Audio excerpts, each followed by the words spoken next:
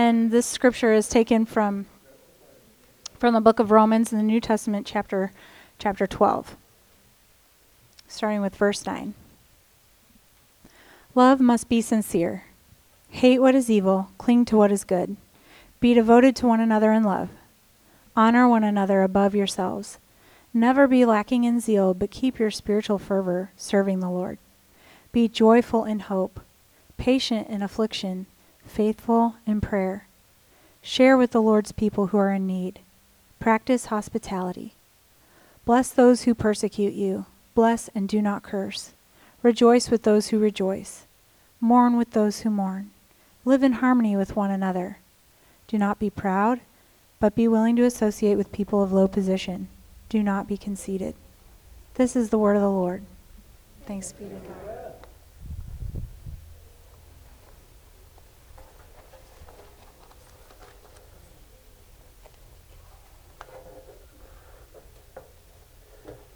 Hey, good morning. Peace be with you. Welcome again to Trinity Community Church. It's great to see you. You know, just in the last month, we as a country remembered and commemorated the attacks of September 11th, and we remembered those victims and those families and the great tragedy of our generation. And as we reflect on the attacks of September 11th, they also represent something that I think is deeply true of us as human beings across all generations and all cultures, and that's that we come together as a people in times of war and in times of conflict and in times of tragedy. So you can probably, if you're old enough, I know some of you were just being born in 2001, and that's great, but if you're old enough to remember, you probably remember where you were on September 11th. And you probably also remember in the weeks that followed the outpouring of community that we experienced in our country. Flags were hung from houses. There was incredible support within local communities coming out to care for one another.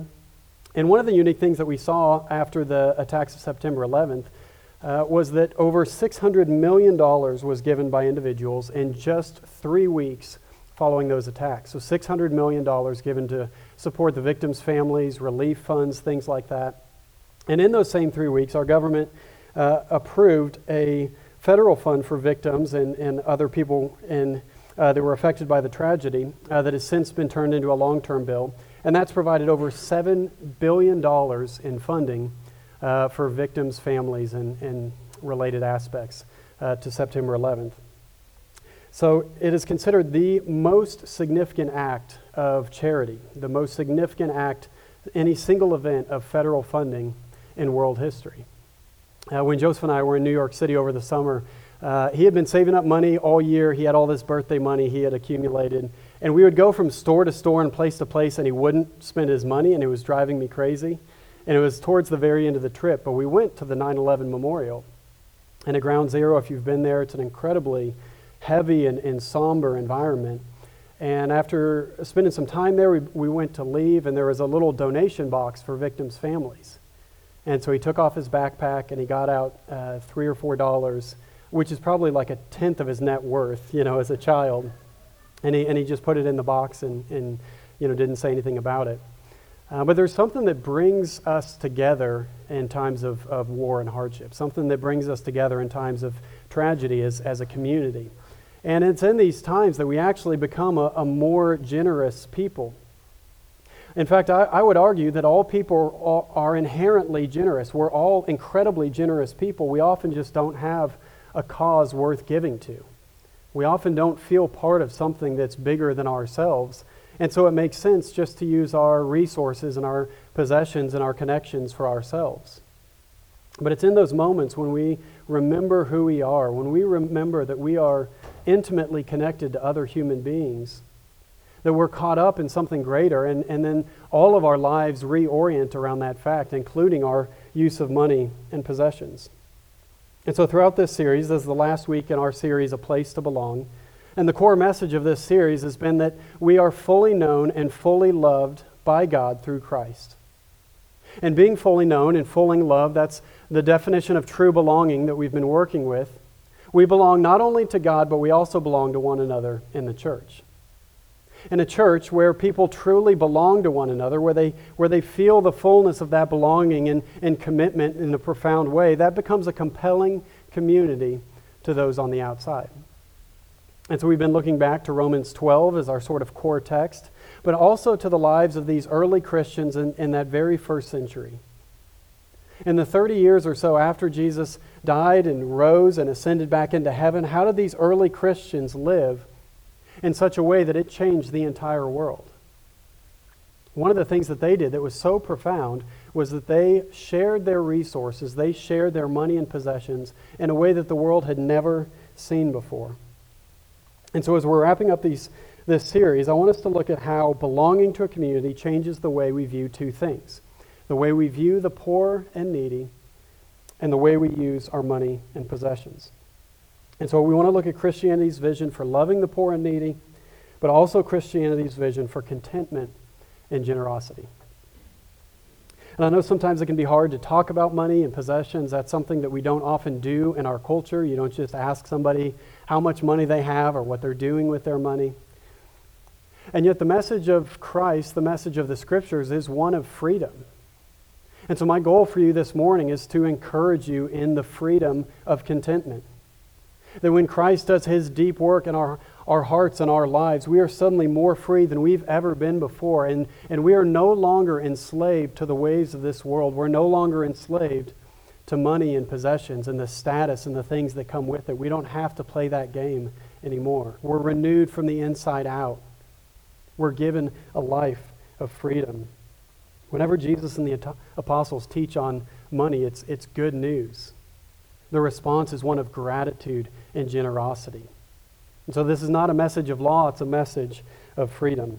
So first of all, Christianity's vision for loving the poor and needy. In our passage, verse 13, it says, "Share with the Lord's people who are in need." In verse 16, "Live in harmony with one another. Do not be proud, but be willing to associate with people of low position. Do not be conceited." And again, when we look to the lives of the early Christians, especially the very first years after Jesus' ascension, we see this in Acts chapter 4. It says, "All the believers were one in heart and mind. No one claimed that any of their possessions were their own, but they shared everything they had.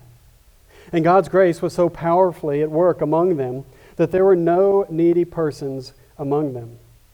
From time to time, those who owned lands or houses sold them, brought the money from the sales and put it at the apostles' feet, and it was distributed to anyone as they had need."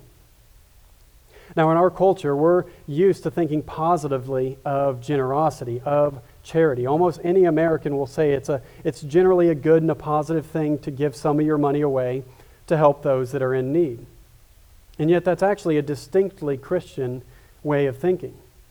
In most Eastern cultures and religions, because of the emphasis on karma and reincarnation, charity is actually something that's looked down upon. It's something that you're not supposed to do, because whoever is in need for a reason. If they're poor, it's because they made bad life choices. If they're sick or crippled in some significant way, it may have been because of something they did in a previous lifetime. And so you don't help those who are poor and needy. And so it was into this world that the early Christians came, and they flipped all of that upside down. And we talked about last week, how did the early church even know what to do? How did they know how to organize themselves, how to live, how to do church, how to structure their lives and things like that? There was no blueprint. There was no New Testament at this point. The only thing they had was the life of Jesus. They had walked with Him. They had heard Him teach. They had seen His way of life. And so when they looked at Jesus, to His example, they see somebody who was born into a poor, lower-class family, who spent time as a refugee in Egypt as a child, grew up in a rural setting, living day to day for food and shelter. Even as an adult, he rejected common conveniences. He didn't own a home. He was fully dependent on the kindness and the giving of other people, he and the disciples. His life was one of radical simplicity. And he spent most of his time not with the wealthy, but with the poor. Casting out demons, healing lepers, eating meals with the poor. He identified with them in a profound way. And he taught on money and possessions as much as anything else, and he was often teaching us the way of freedom, the way of simplicity and contentment. The Gospel of Luke in particular takes probably the most notice of Jesus' heart for the poor and needy. It's probably the biggest theme in the Gospel of Luke. In Luke 4, Jesus introduces himself by saying, "The Spirit of the Lord is upon me, because he has anointed me to proclaim good news to the poor. He has sent me to proclaim freedom from the prisoners and recovery of sight for the blind, to set the oppressed free, to proclaim the year of the Lord's favor." And what's beautiful is that year of the Lord's favor, Jubilee in the Hebrew culture, Jesus was saying from now and forward, it is the year of Jubilee, the time when debts are canceled, when forgiveness is available to all. In Luke 6, he gives a shorter version of the Beatitudes, saying simply, "Blessed are you who are poor, for yours is the kingdom of heaven." In Luke 18, he says to the rich young ruler, "You still lack one thing. Sell everything you have and give to the poor, and you will have treasure in heaven. Then come and follow me." And so the early church embodied this way of life that they learned from Jesus. Everything they did in support of the poor and needy, both among them and outside of their own community. Jesus' own brother, James, in James 1, he summarized Christianity by saying, "Religion that God our Father accepts is this, to look after orphans and widows in their distress, and to keep oneself from being polluted by the world." Now, it's important to note that throughout the New Testament, the priority is on the church's care for their own sick, their own poor, their own needs. And so in our passage, Romans 12, it says, "Share with the Lord's people who are in need." And in Acts 4, it says, "There were no needy persons among them." And so there's a sort of tension that the early church had to hold together, that we too hold together, that the priority of caring for the poor and needy is those in our own church family, just as you would care for those first in your own biological family. And yet at the same time, Jesus was constantly healing and caring for the poor and the needy outside of the faith as well. And so these are the two things that we hold together as well. Now, why did they do this? Romans 12 and Acts 4, it's not promoting a type of communism where they didn't have any personal possessions. Instead, they were willingly giving away almost everything they owned. Everything they were giving, the shared lifestyle that they were embodying, it was totally voluntary. It was because their hearts had been deeply changed by experiencing Christ. They understood that generosity was a mark of maturity as well as a means to maturity.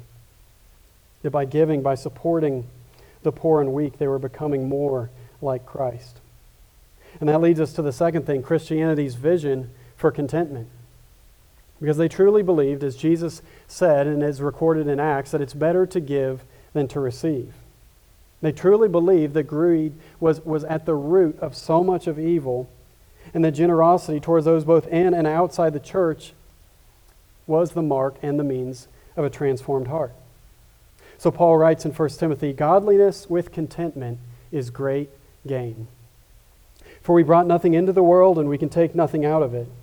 But if we have food and clothing, we will be content with that." Those who want to get rich fall into a temptation and a trap, and into many foolish and harmful desires that plunge people into ruin and destruction. For the love of money is the root of all kinds of evil. Some people, eager for money, have wandered from the faith and pierced themselves with many griefs. Just from this one passage, Paul is giving us an entire framework for thinking about money and possessions.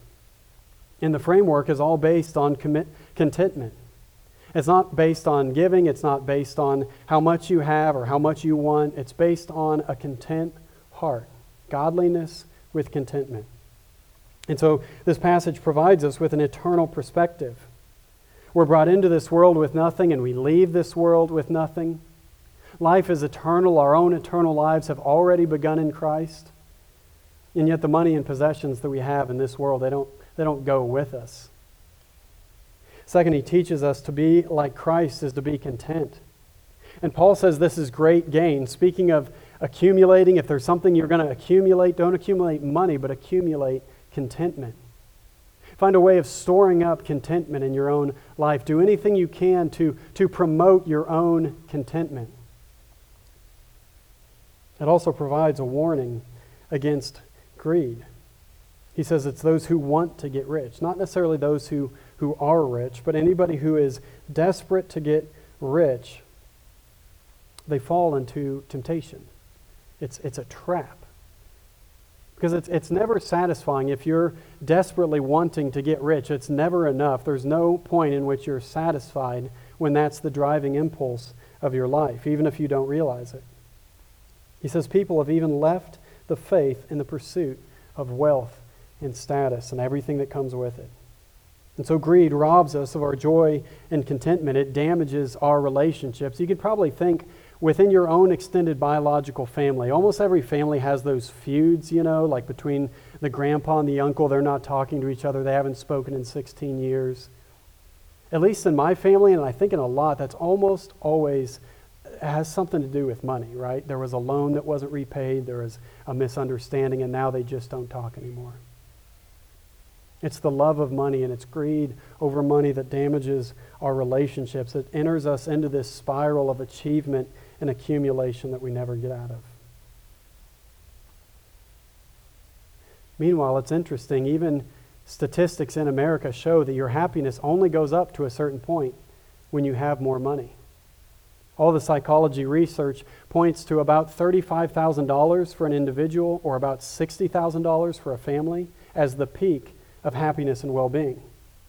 So those who are in poverty and barely able to eat, it actually does increase as they get a little bit more.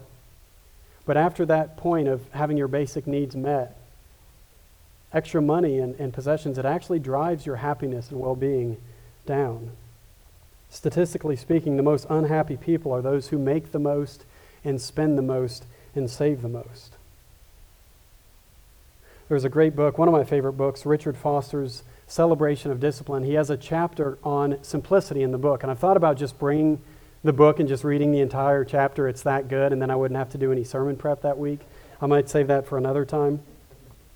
But Foster says, because we lack a divine center, our need for security has led us to an insane attachment to things. He says, courageously, we need to articulate new, more human ways to live. We should take exception to the modern psychosis that defines people by how much they produce or what they earn. In fact, it's over and over throughout the chapter that Richard Foster describes our attachment to money in terms of psychosis and in terms of insanity. And he's using those words not lightly, but he's saying insanity is a detachment from reality, and that's basically the way we view money and possessions. We know that it's not going to satisfy us, and yet we have this insane notion that it will. And so Foster, in the chapter, he gives us 3 inner attitudes about money and possessions that can produce contentment. He says, first, recognize that everything we have is a gift from God. Second, he says it's God's business, not ours, to provide for our needs. God provides for the flowers of the field, the sparrows. Will he not provide for us? And then third, we must make our possessions available to others. For us, as our 3 boys are getting a little bit older, they're 10, almost 8, and 5, and we're teaching them about money. And that's one of the great things about being a parent, is that you get to teach them all the things that you wish you would have learned growing up. And so when we're teaching our kids about money, we're teaching them about contentment, about happiness. That happiness is not tied to how much money you get for your birthday. Happiness is not tied to how many toys you have, because there's always another toy, right? You know the emotional crash after a birthday when there's no more toys to open.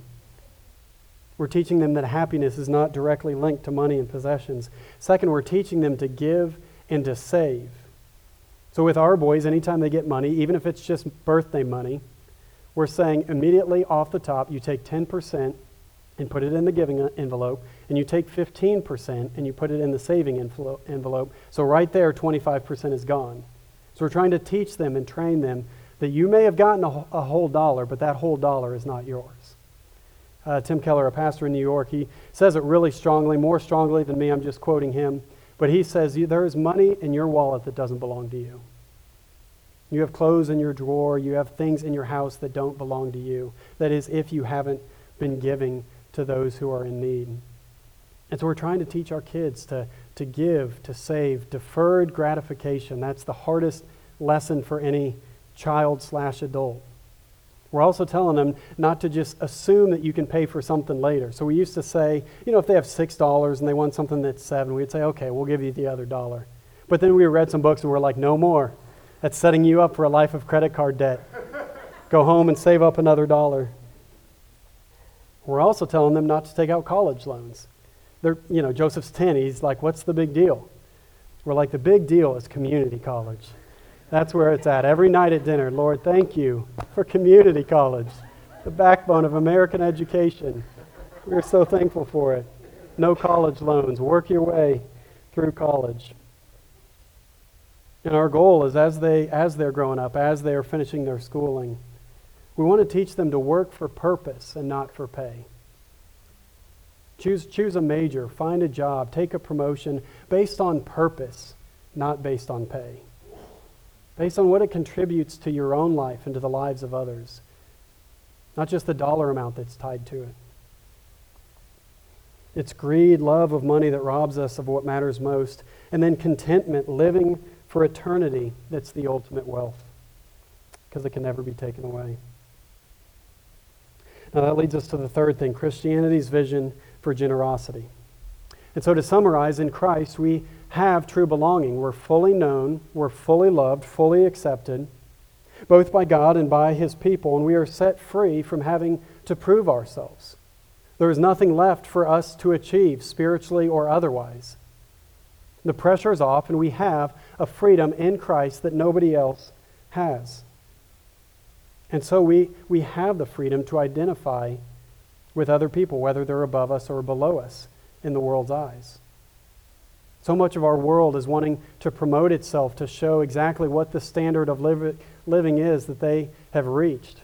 And so it makes sense that people would live on 100% or 110% of what they make. But there's freedom and contentment to identify with those who are exactly like us on the inside, even if culture might view them differently. And so Christianity's vision for generosity, it includes and it starts with supporting your local church. So when Paul's writing to the Corinthians, 2 Corinthians 8, he says, brothers and sisters, we want you to know about the grace that God has given the Macedonian churches. And so if you see what Paul's doing here, it's like kind of brilliant. It's, he's writing to the Corinthians saying, you should see what the Macedonians have been giving. He says, in the midst of a very severe trial, their overflowing joy and their extreme poverty has welled up in rich generosity. I testify that they gave as much as they were able, even beyond their ability. Entirely on their own, they urgently pleaded with us for the privilege of sharing in this service to the Lord's people. And so Paul is often writing to the New Testament churches, encouraging them to demonstrate their contentment in the Lord by generosity to the local churches. Even the book of Romans, which is one of the most significant books of the Bible in terms of its contribution to our understanding of God and theology, it's actually a support letter. Because when he gets to the end, chapter 15, he says, I plan to go to Spain. I hope to see you while passing through and to have you assist me on my journey. And you're like, oh, that's why this has been written to us. And he says, after I enjoyed your company for a while. He's basically telling them to get their wallets out because he's coming to town.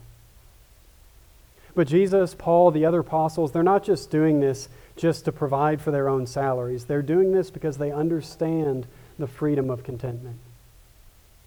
They understand the joy and freedom that comes when you let go of what belongs to you in support of a greater community and a greater mission. This fall, we're formalizing a covenant membership. And so anybody can always come to Trinity. You can come to our community groups. You can serve alongside of us. You can do almost everything just as a visitor to Trinity, and that'll always be the case. We're also establishing a formal pathway for discipleship and for maturity. We're saying there are certain practices that we as a church believe are really good for your development in Christ. And we're gonna ask that our members commit to those together. And so one of those commitments is to give 10% of our income to the church or to work towards giving 10%.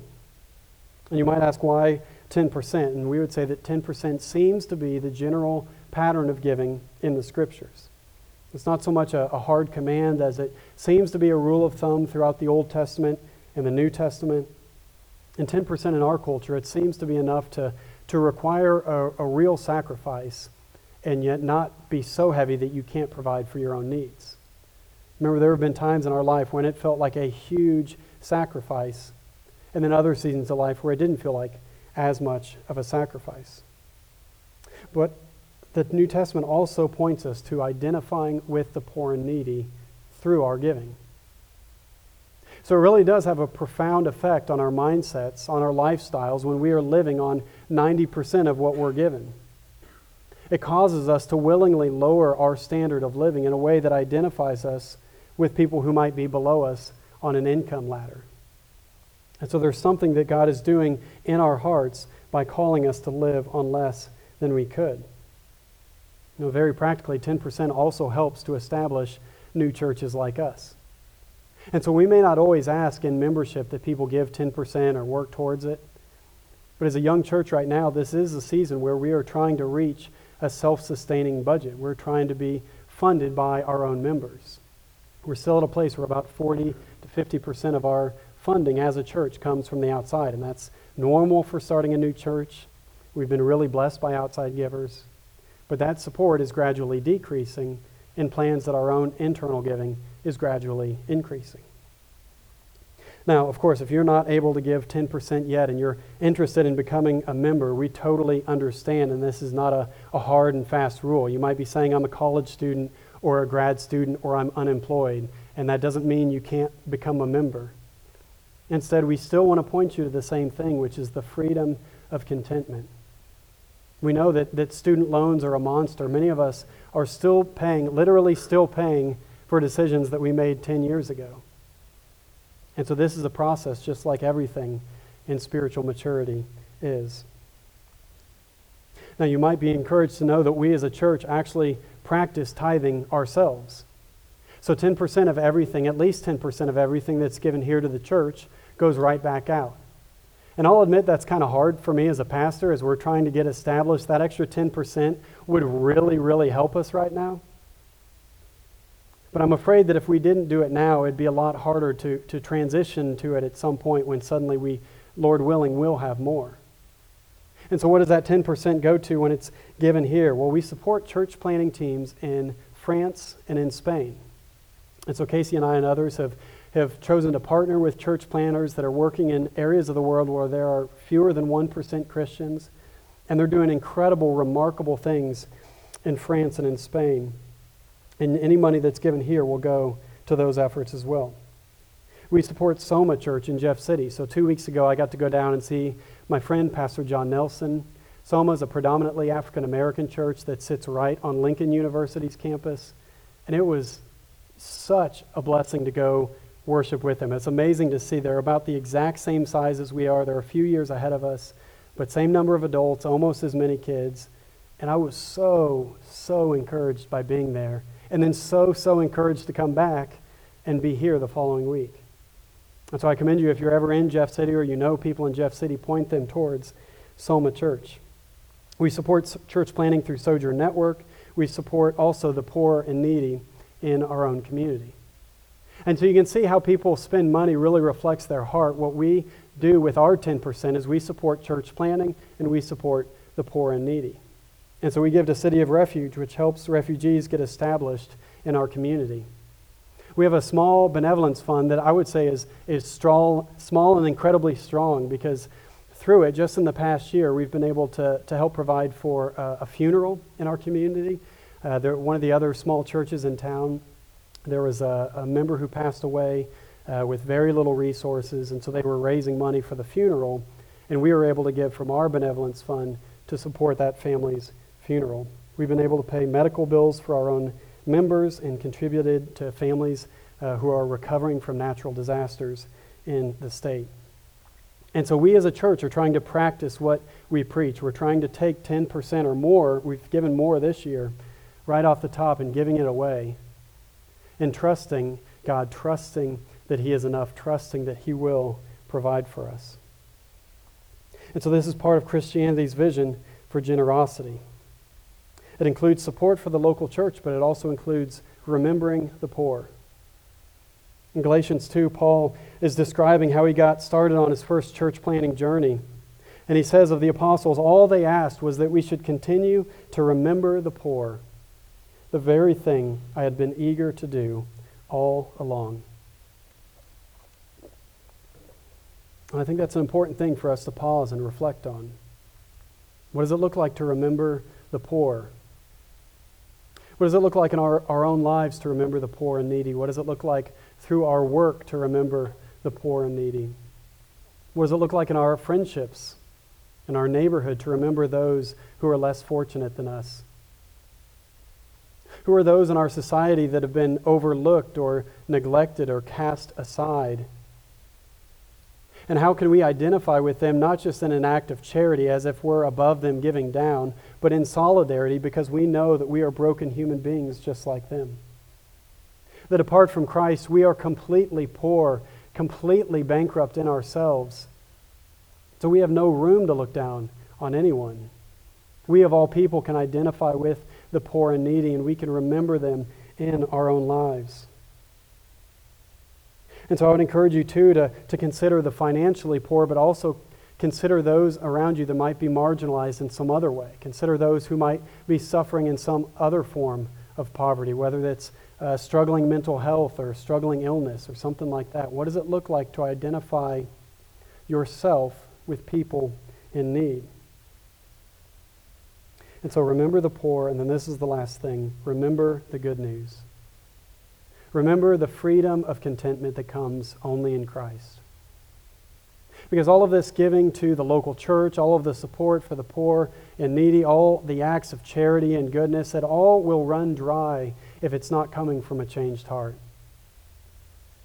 So many people in our world are rightly giving to charities, rightly supporting really good causes, but it always comes only to a certain point unless there's been real heart change. The message of the Scriptures is that being content is far better than being rich.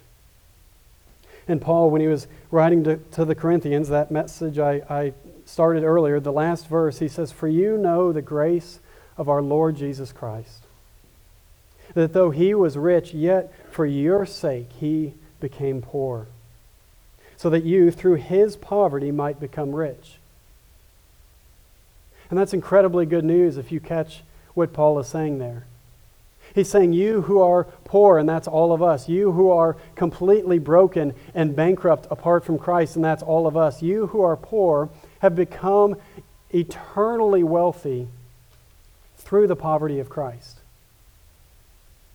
This same Christ who has eternally existed as the Son of God, this same Christ who the Scriptures call the King of Glory, the co-creator of the universe, who brought everything into His existence and sustains it by His Word. This God who every knee will bow to, on earth, above earth, below the earth, the entire cosmos submits to His words. This same Jesus became poor for our sake. He came to earth in a small human body, born into poverty, raised in a simple lifestyle. And then even that He left behind so that He could spread the message of the kingdom. Even more, He was wrongly accused. He was beaten. He was spat on. He was rejected. He was whipped. He was crucified. He was buried. And what we see when we see Christ lowering Himself to our level, identifying with us in our brokenness, identifying with us even to the point of death. The message is that when you love someone, you give yourself for them. And Christ is the only one who has ever given of Himself fully. And why did He do it? Paul says He did it out of love. The King of glory became the suffering servant so that we who are completely poor and broke in the deepest sense might become eternally wealthy where it really matters. And Jesus was risen in victory. He ascended back into glory. He reigns now in glory. He is no longer poor, but he is eternally rich in every way. And he invites us into the freedom of contentment, to sing his praises, to live before him in his presence. And so, yes, it is so hard to let go of money. It's so hard to let go of possessions. It's so hard to identify with those that we don't have to identify with. So hard not to capitalize on privileges that might be given to us. And yet Henry Nouwen, a writer, he says, we are so inclined to cover up our own poverty and ignore it, that we often miss the opportunity to discover God who dwells in poverty. We're more like Christ in our poverty than our wealth. More Christ-like when we're giving than spending or saving. And this is true freedom, receiving what's been given, remembering that it belongs to the Lord, and holding it with open hands. To be a Christian, to belong to God's people, it means the freedom of contentment. Let's pray.